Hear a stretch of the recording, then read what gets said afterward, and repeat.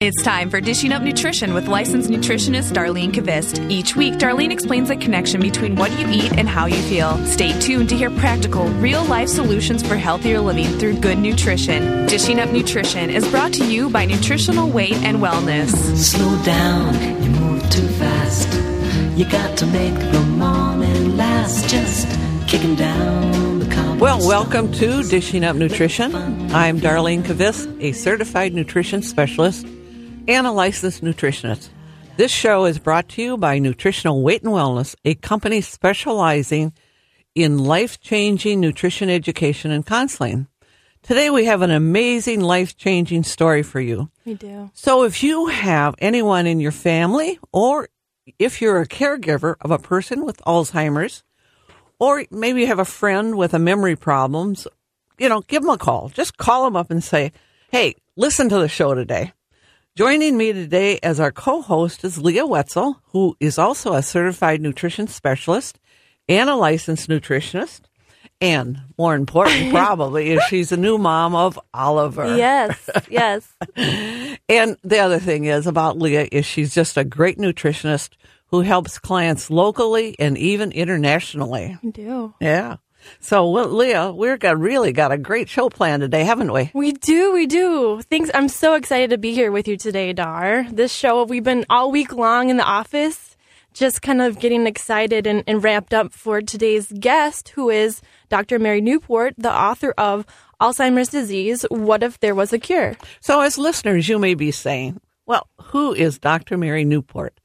And what is this cure that she has discovered for Alzheimer's disease? Well, that's a great question. Yeah. So let's introduce our guest, Dr. Mary Newport. Now, we have really been trying to have Dr. Mary on Dishing Up Nutrition for years. Ever since I went to the American College of Nutrition conference in Florida and saw her presentation, and I was so impressed. And so we just been working hard to get her on the show. And she's really been available, except the fact that she is a doctor and busy. She's on call. Yep. She was on call every Saturday morning taking care of tiny little babies. Yes. When they really needed her. So this is really our lucky day today. It really is. So let me introduce our guest. Her name is Dr. Mary Newport, the author of Alzheimer's Disease, What If There Was a Cure? Welcome, Mary. Good morning, ladies. Good morning. How are you this morning? Good. Very, very good. So you're a trained neonatalgist, and that's a doctor who takes care of sick and premature newborns. How did you become a specialist in Alzheimer's disease? Well, I know it's at the opposite end of the spectrum. It is. I used to tell my family when I was young that I would catch them during their second infancy, second childhood. That's right. I didn't really expect that to happen. Well, my husband, Steve, has early onset Alzheimer's disease. So that's how I got involved, with Alzheimer's. He, was an accountant. He stayed home and took care of our children as they were growing up and did accounting from our home. He worked for my practice for many years, and then he started having problems when he was about 51 years old. Oh, that is really young, 51. Young. Mm-hmm. Yeah, so he first started making payroll mistakes, and they were very significant mistakes. And I started sitting down with him to help him with the payroll, thinking, well, maybe our practice had just gotten a little bit bigger. Then he was procrastinating with getting tax returns in. He just couldn't get himself organized and just get going with it and get it done. And it was very difficult for him at that time.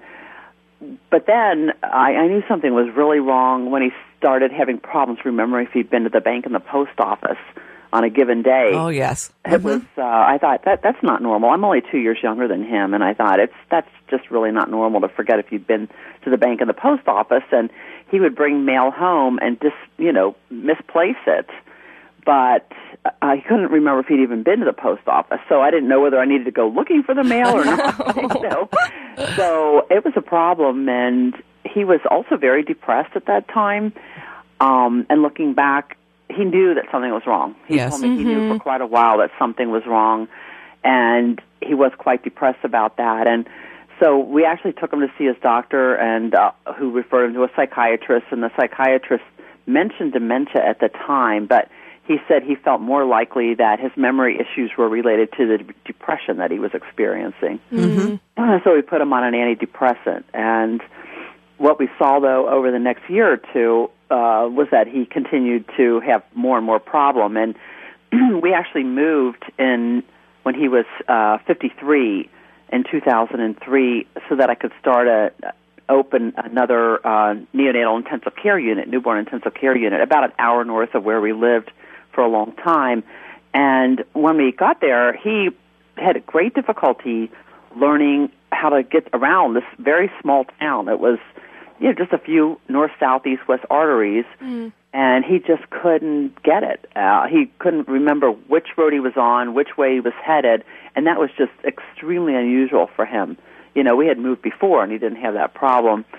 And then he would just he started spending an inordinate number of hours out in the garage looking for something. Mm-hmm. And in the morning, for example, he decided he wanted to find the hitch for his truck. And I'd come home in the evening, and he would still be looking for it out in the garage, but he couldn't remember what he was looking for anymore.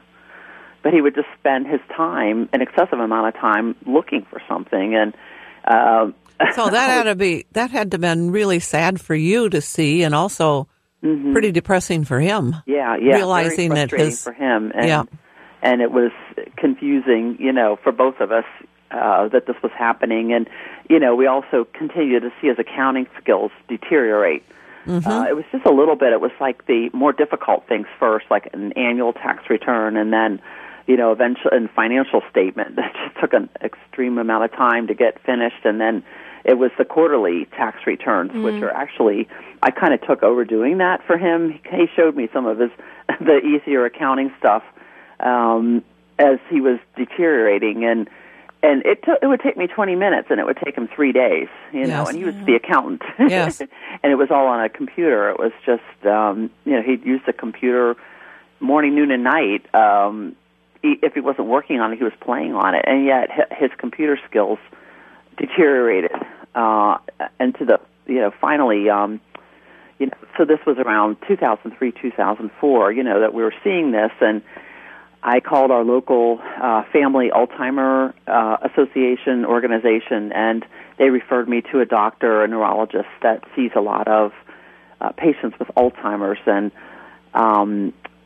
he was evaluated, and one of the surprises right off the bat was that he was given a test called the Mini Mental Status Exam. It was a 30-point test. Mm-hmm. And you talk about that in your book, yep. I know.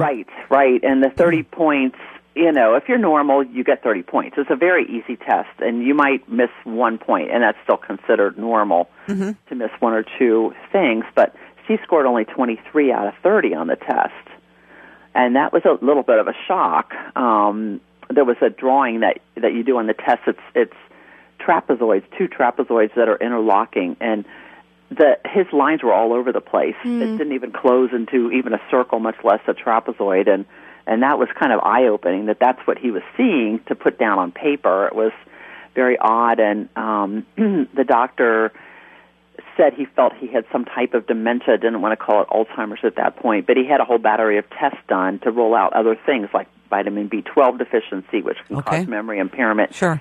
And hypothyroidism and that type of thing. He had an MRI to make sure he didn't have a brain tumor or something serious like that. And at that point, his MRI was actually normal.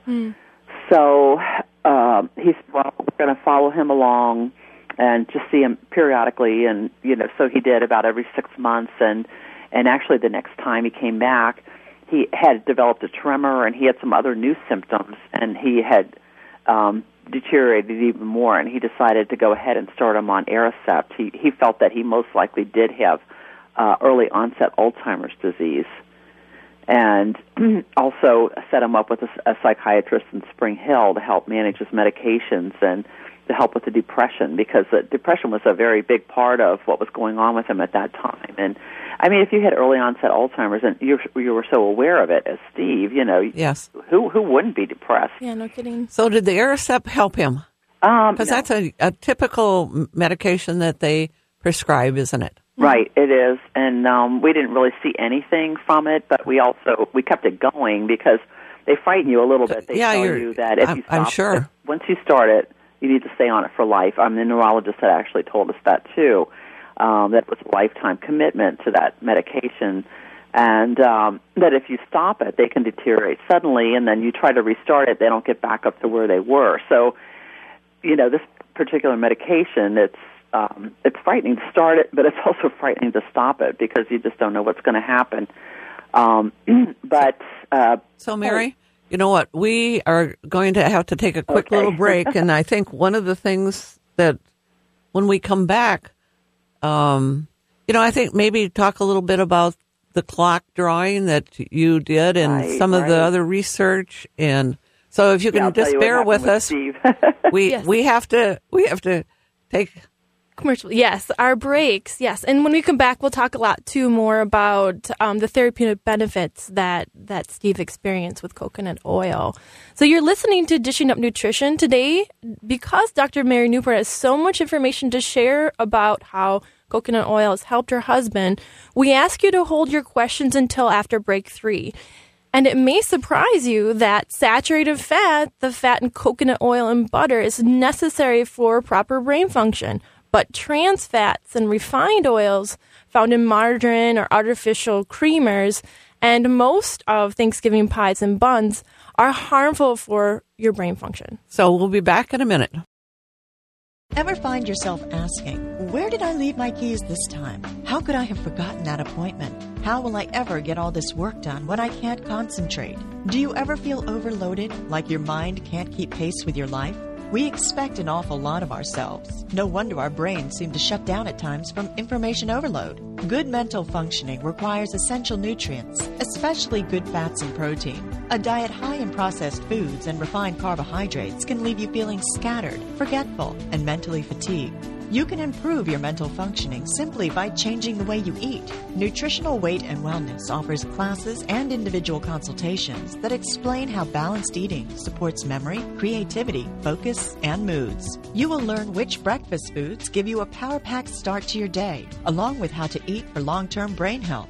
For more information about classes or individual consultations, call 651-699-3438 or visit weightandwellness.com. Well, welcome back to Dishing Up Nutrition. I'm Darlene Kvist, licensed nutritionist, and I'm here with Leah Wetzel, licensed nutritionist, and our very special guest is Dr. Mary Newport, author of Alzheimer's Disease, What If There Was a Cure?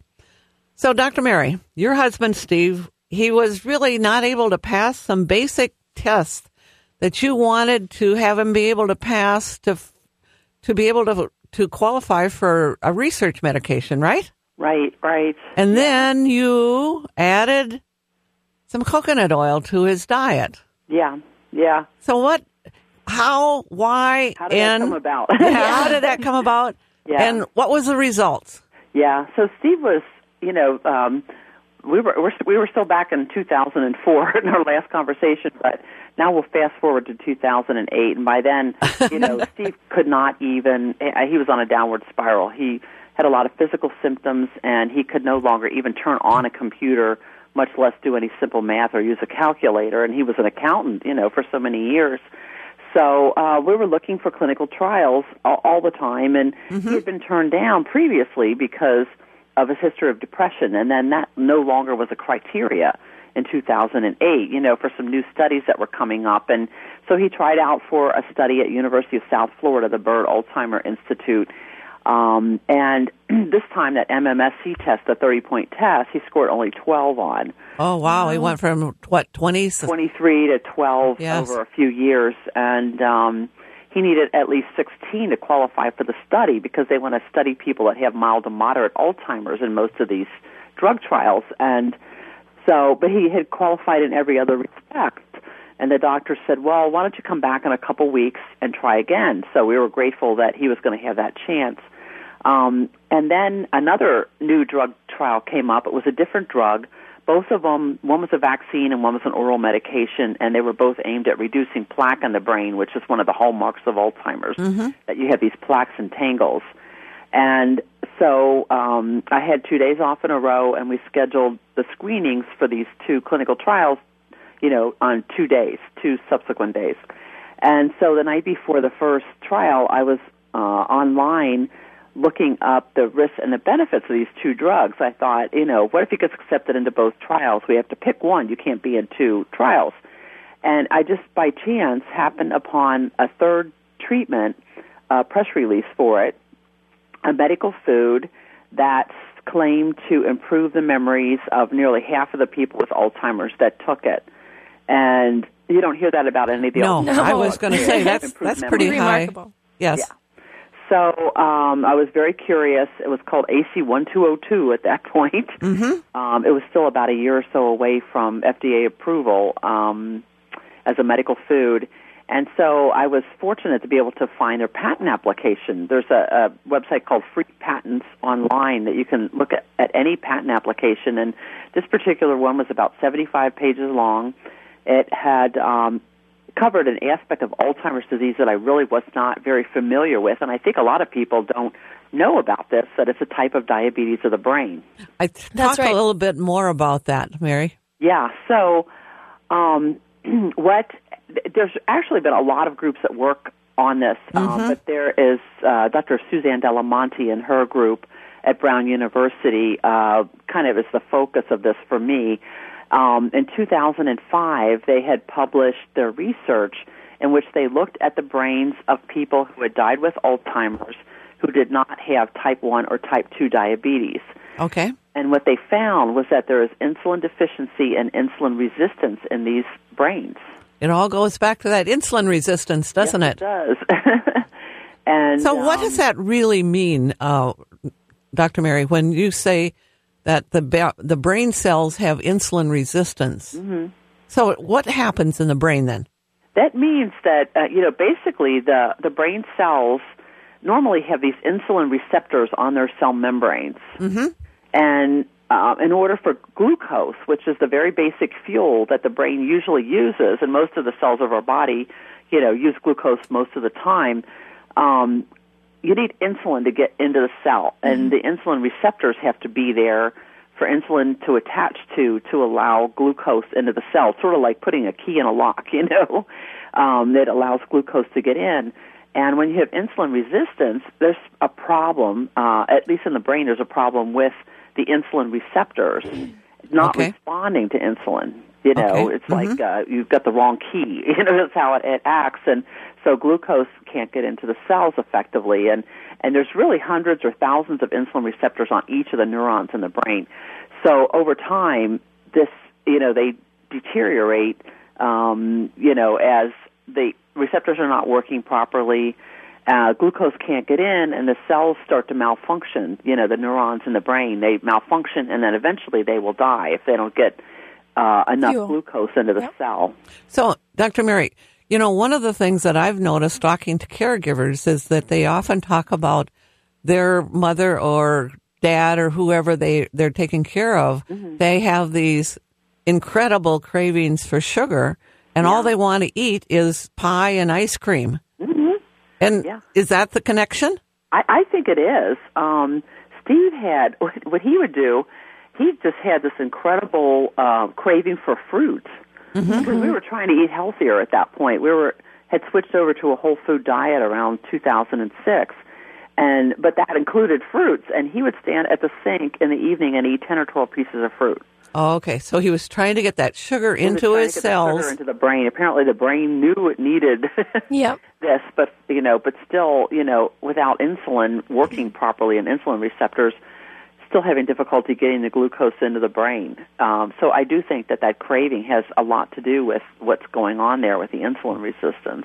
So that might even be kind of a pre-warning for some people. Right. I mean, some of the people that I've talked to or heard from, said, my mother was never like that. She was never into sweets when she was younger, and now she just wants donuts and pastries, and it's all day long, And then some of them don't even gain a pound. That's the amazing part. That is, again, another interesting thing, isn't it? Yeah, it is. It is. So it's like our brain controls our metabolism to a large extent. Right. that no one has really looked at, have they? No, I mean, they haven't really figured this out yet, what's going on there. And so you then found a new form of energy for the brain cells, didn't you? Yeah, so basically what happened, I'm reading through this patent application, and they're talking about diabetes of the brain, and their medical food was basically an idea in which an alternative fuel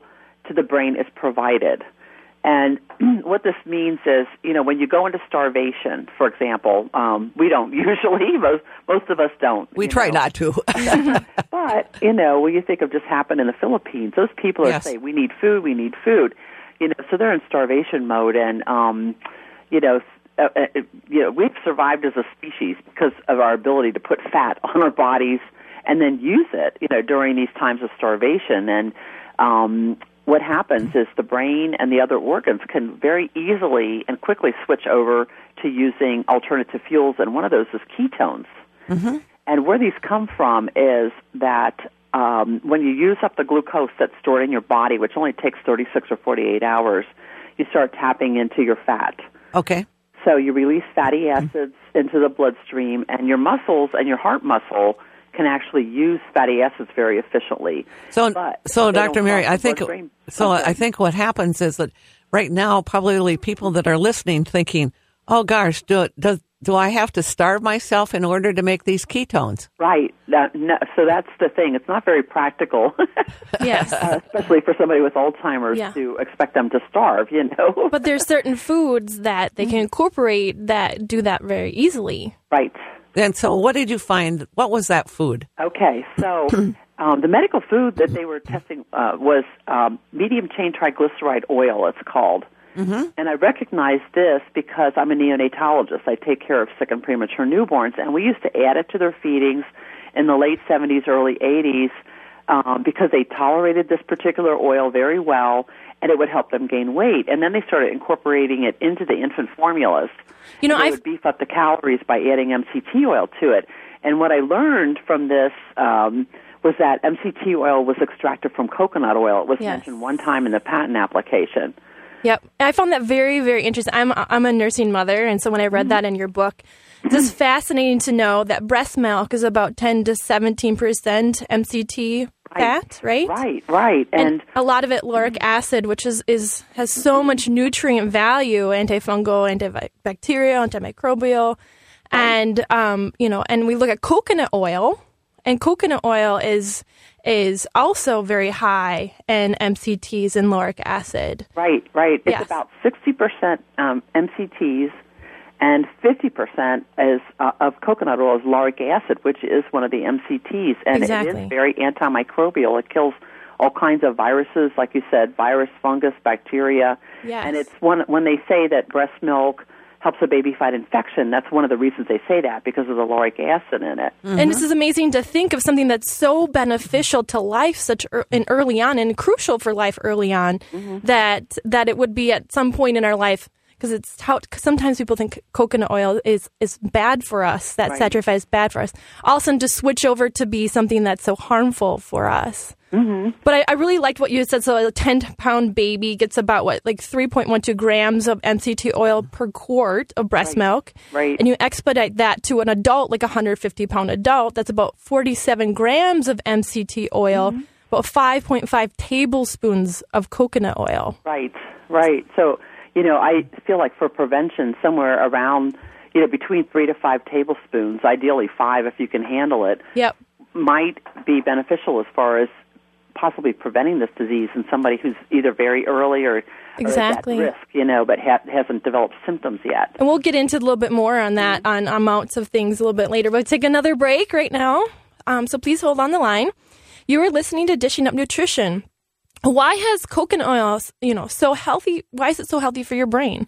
Coconut oil contains a unique type of medium-chain triglyceride that the body processes differently than most other types of fat.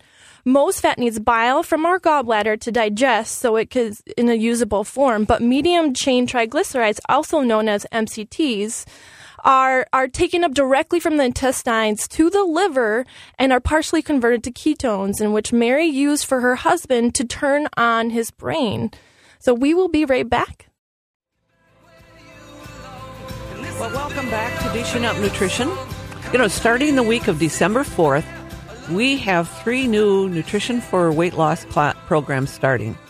And here's just a little testimonial.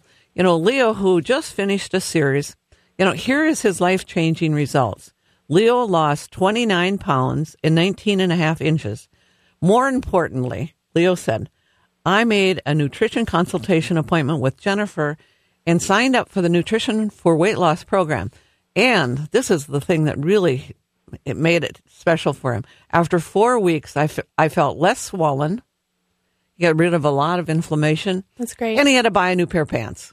So what's so great about this program? It's simple, he said.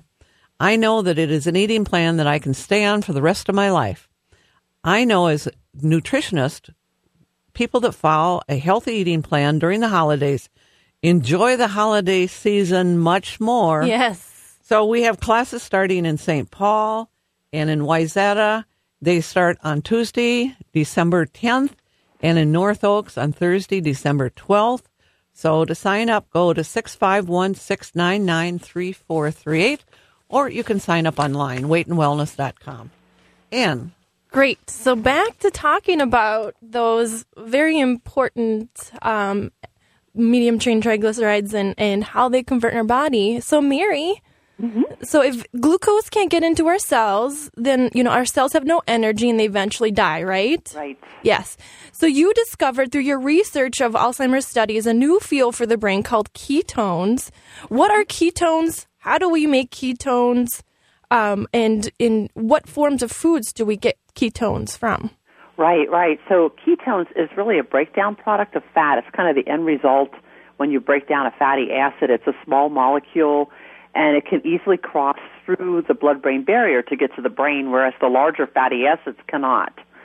So it's done, this happens in the liver mostly, that the fatty acids are converted to ketones. And then, so another way to do this is to consume foods that contain medium-chain triglycerides, because the medium-chain triglycerides, as you said, just before the break, are taken up from the intestine without digestive enzymes and taken directly to the liver, and part of it is converted to ketones right there in the liver.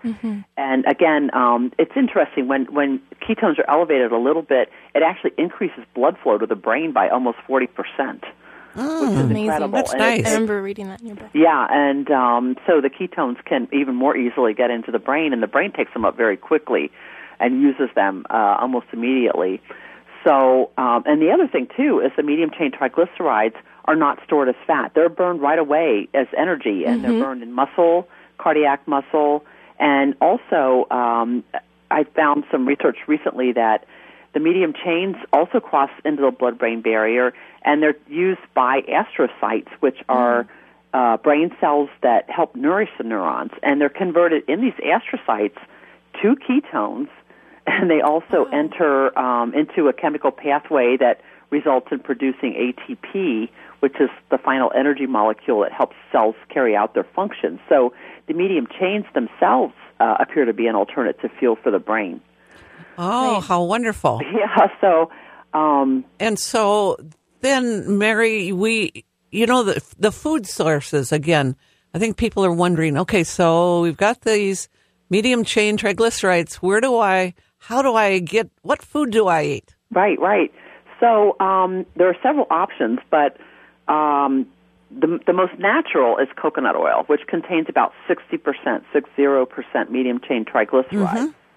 And it's coconut oil is mostly saturated fat, but most of those saturated fats, 70% of the saturated fats in coconut oil, are these medium chain triglycerides, which are very, very different from the long chain saturated fats.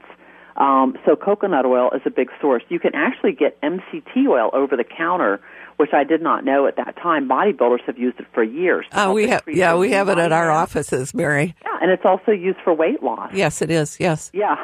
So it's been around for a long time, and but at that point, and then let's see, it's in animal, human, well, I guess mammal milk fat, you could say. So human like butter, breast milk, breast goat milk is a good source of it. Goat milk has actually even more per gram than human breast milk does.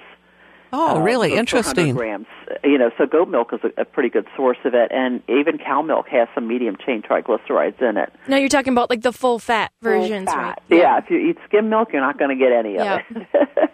And, I've often wondered if, when I was little, my mother, we had to drink 4 glasses of whole milk every day. Oh, wow. Right. And, that was just part of our routine. It was very common in Cincinnati, I guess, where I grew up. But it was whole milk. They started encouraging people, the government or whatever, started encouraging people to eat a low-fat diet, so then you switch over to using skim milk. And in spite of that, eating low-fat everything, I had a weight problem, Oh, yeah. I actually still do, but it's much better than it was, 7 years ago. Mm-hmm.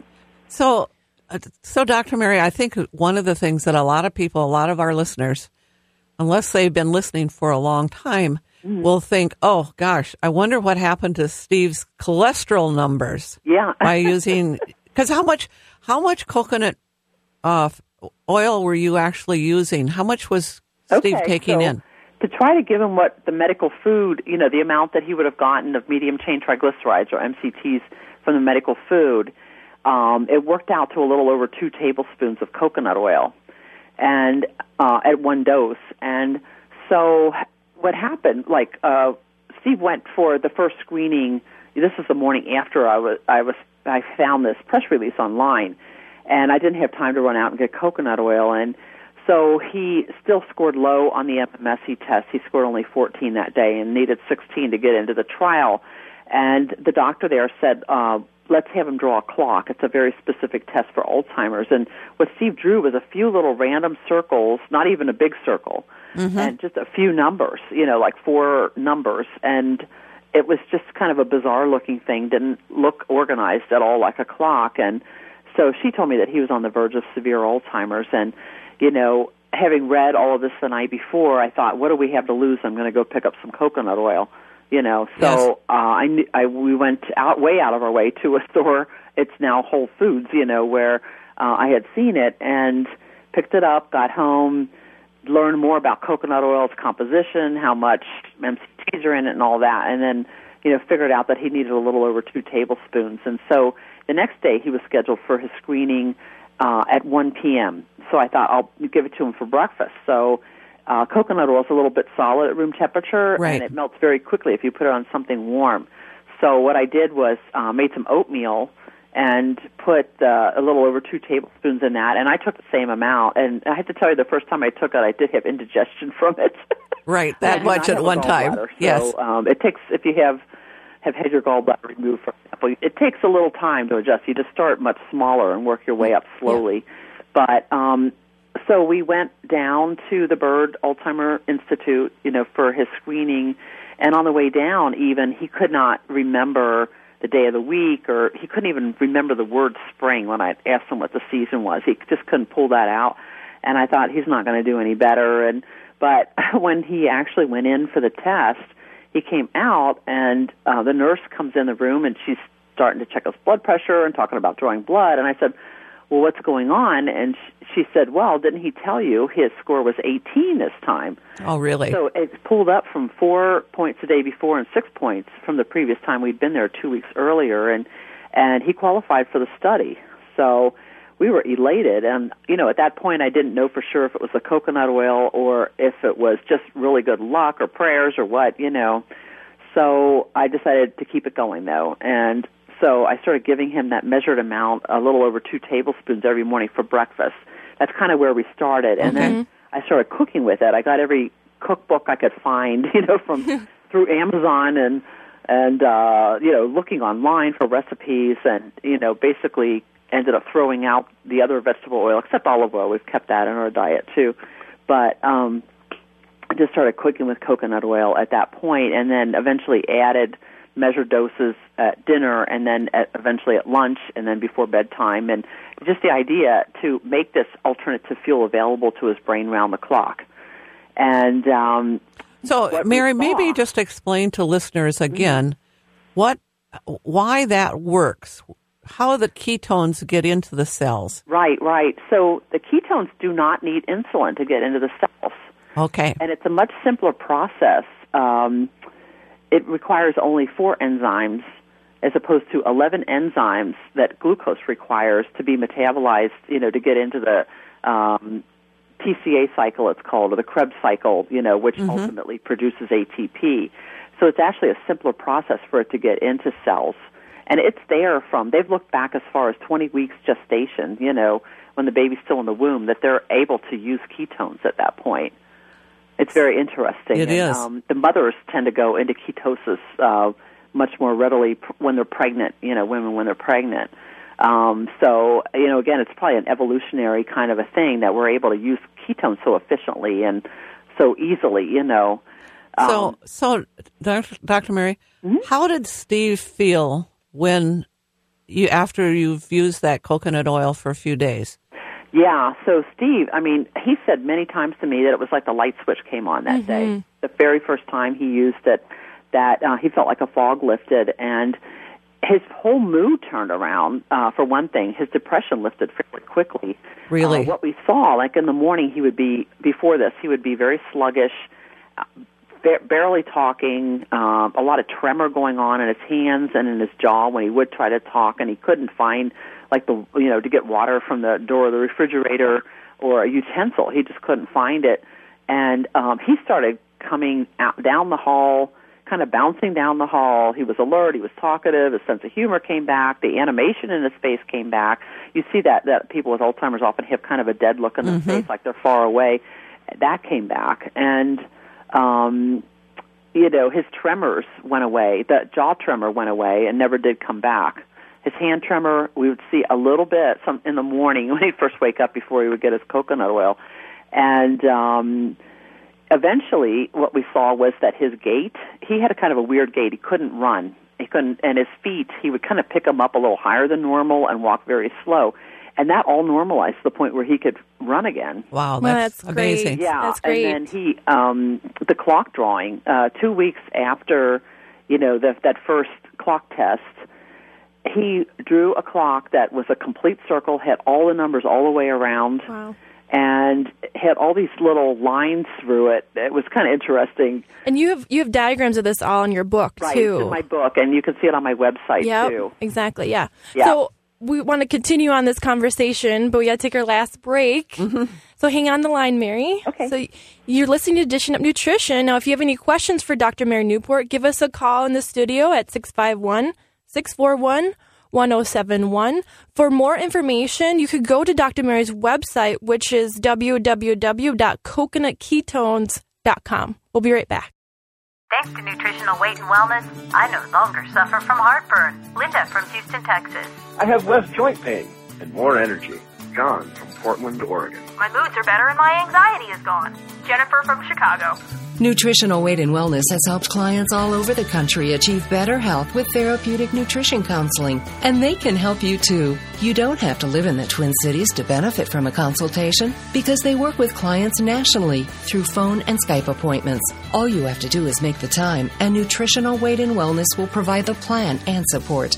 Therapeutic nutrition counseling from Nutritional Weight and Wellness can help you with diabetes, anxiety, low moods, menopause, arthritis, digestive issues, autoimmune conditions, and so much more. For information on scheduling a phone or Skype nutrition counseling appointment, call Nutritional Weight and Wellness at 651-699-3438 or go to weightandwellness.com. That's weightandwellness.com.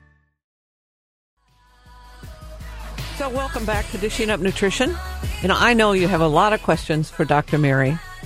And we're running out of time today. Yes, we are. We want to get this information out there.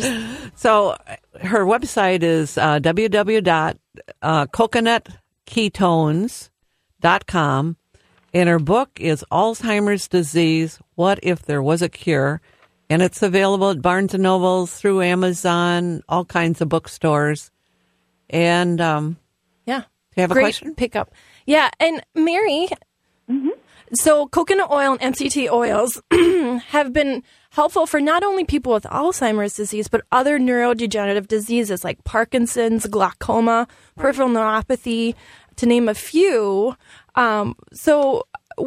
What percentage, everybody finds results from it, but what percentage of people that you've, through emails and stories that you have heard after you got that message out there, have seen improvement using coconut oil and MCT oil? Yeah, so I think people are more likely to write to me if they've had improvement. So this isn't really a scientific study, but about 90% of the people that have written to me about having tried it have reported improvement. And I have a collection now of over 300 emails from people, and most of them are people with Alzheimer's, but some are other types of dementias that are a little more rare, like Lewy body dementia, frontal temporal lobe dementia, posterior cortical atrophy. They're a little bit more rare, but they also have that problem where when they do a PET scan, they see decreased glucose uptake in parts of the brain. And then lately I've been hearing from a lot more people with Parkinson's, so apparently the news is getting out to their community a bit. And, I have more than 30 people with Parkinson's that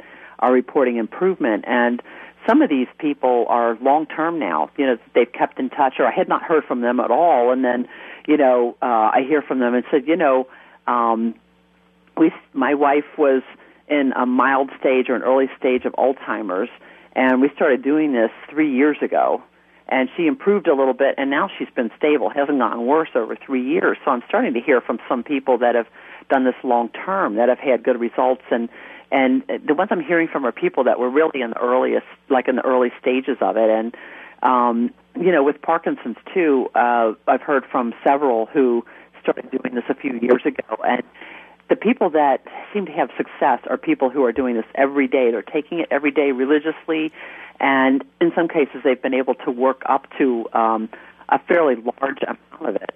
Some people are taking as much as 8 or 10 tablespoons a day. Okay, that's quite a lot.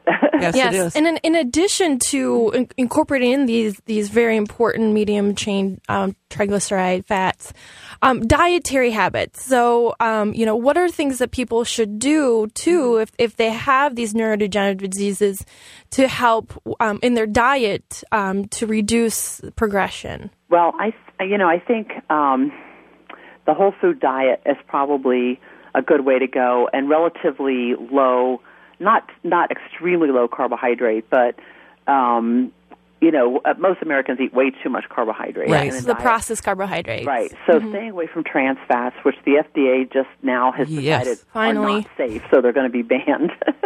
they're taking them out of our diet, for us, which is good. The high fructose corn syrup, an excessive amount of sugar probably has a lot to do with the development of insulin resistance. And, this type 3 diabetes of the brain is very much like type 2, and there's just a huge number of people that have type 2 diabetes. So I think eliminating, those types of sugars from the diet, there's some research, there's Jeff Volek and his partner. They have a book called The Art and Science of Low Carbohydrate Living, and they've helped hundreds of type 2 diabetics go into remission over the years. And what they have found in their studies is that staying somewhere under 75 grams of carbohydrate will help people avoid this insulin resistance, or help them, if they are diabetic, kind of get more under control as far as developing the problems of diabetes and, being able to control the blood sugar, avoiding the insulin, the spikes in insulin that you get when you eat simple sugars. Right. And I know over and over. So, and we always point people to eating, we always say vegetables for carbohydrates. And right. Vegetables and different colors of vegetables. Yes. Right. Provide, a wide range of nutrients. In addition to vitamins, there are all these phytonutrients that they're just learning more and more and more about. There are hundreds of them that help support the use of the vitamins, and antioxidants are in, these in vegetables. Fish oil is very important to get fish. Eat fish, or take fish oil or some type of marine source of omega-3 fatty acid. You can get algae oil if you're DHA, vegan and you don't eat fish. Yes. But the brain uses DHA, which is it's one of the omega-3 fatty acids. Exactly. Very, very important, and it's not in coconut oil, so it's one fat. You can get all the fatty acids you need from taking coconut oil and fish oil, eating fish. So, Dr. Mary, we often have people using coconut milk because they make shakes and all kinds of things with using coconut milk. Is that just as effective as the oil? It could be. You would just need to take a lot more of it, and just some cautions about that. Like they sell cartons, like half gallons. Yeah, those don't work. Yeah, it's a can. Very, very diluted with water. Yeah. And you'll see anywhere from 50 to 90 calories in a cup, and it's very diluted.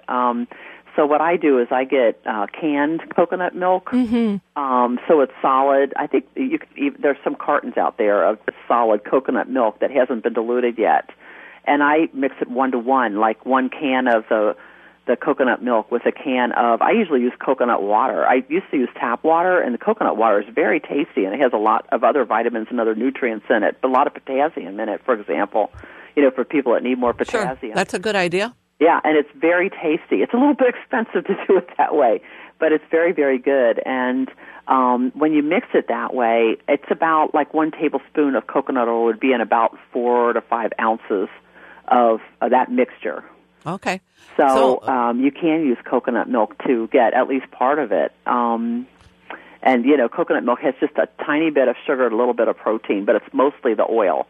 And you don't want to go with the light. You see coconut milk light, they've removed a lot of the oil from it, and you don't want to get rid of that oil. That's right. That's what helps your brain function. Coconut milk. Yeah. So I know we're just really close to running out of time today, and I know we want to have you back again because I know we're going to have lots and lots of callers. Yes. And lots of questions. First of all, Mary, is there a way to get a hold of you if people have questions? How do you want to handle this?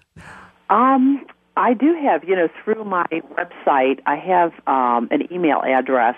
I get behind on it because I do get a lot of questions. It could take a couple weeks sometimes for me to respond, but I do eventually get to all of the emails that people send me. And it's ketones, KETONES 08 at AOL.com. And when you look at the website, Coconut Ketones, ketones is spelled KETONES. Oh, yes. There's no Y in it. A lot of people try to put a Y in it, and then they can't find it. There's also, like on YouTube, there are a number of videos now, different presentations I've given and interviews that I've gotten that people can look at. Thank you so much, Mary. Yes, thank you. Great to have you on today. Yes, thank you very much. Have a great day. Life, I love you. All is groovy. Thanks for listening to Dishing Up Nutrition. If you enjoy this podcast, please leave us a review on iTunes. The content and opinions expressed are those of the hosts or presenters. They are not intended to diagnose, treat, cure, or prevent disease. Statements made with respect to products have not been evaluated by the FDA.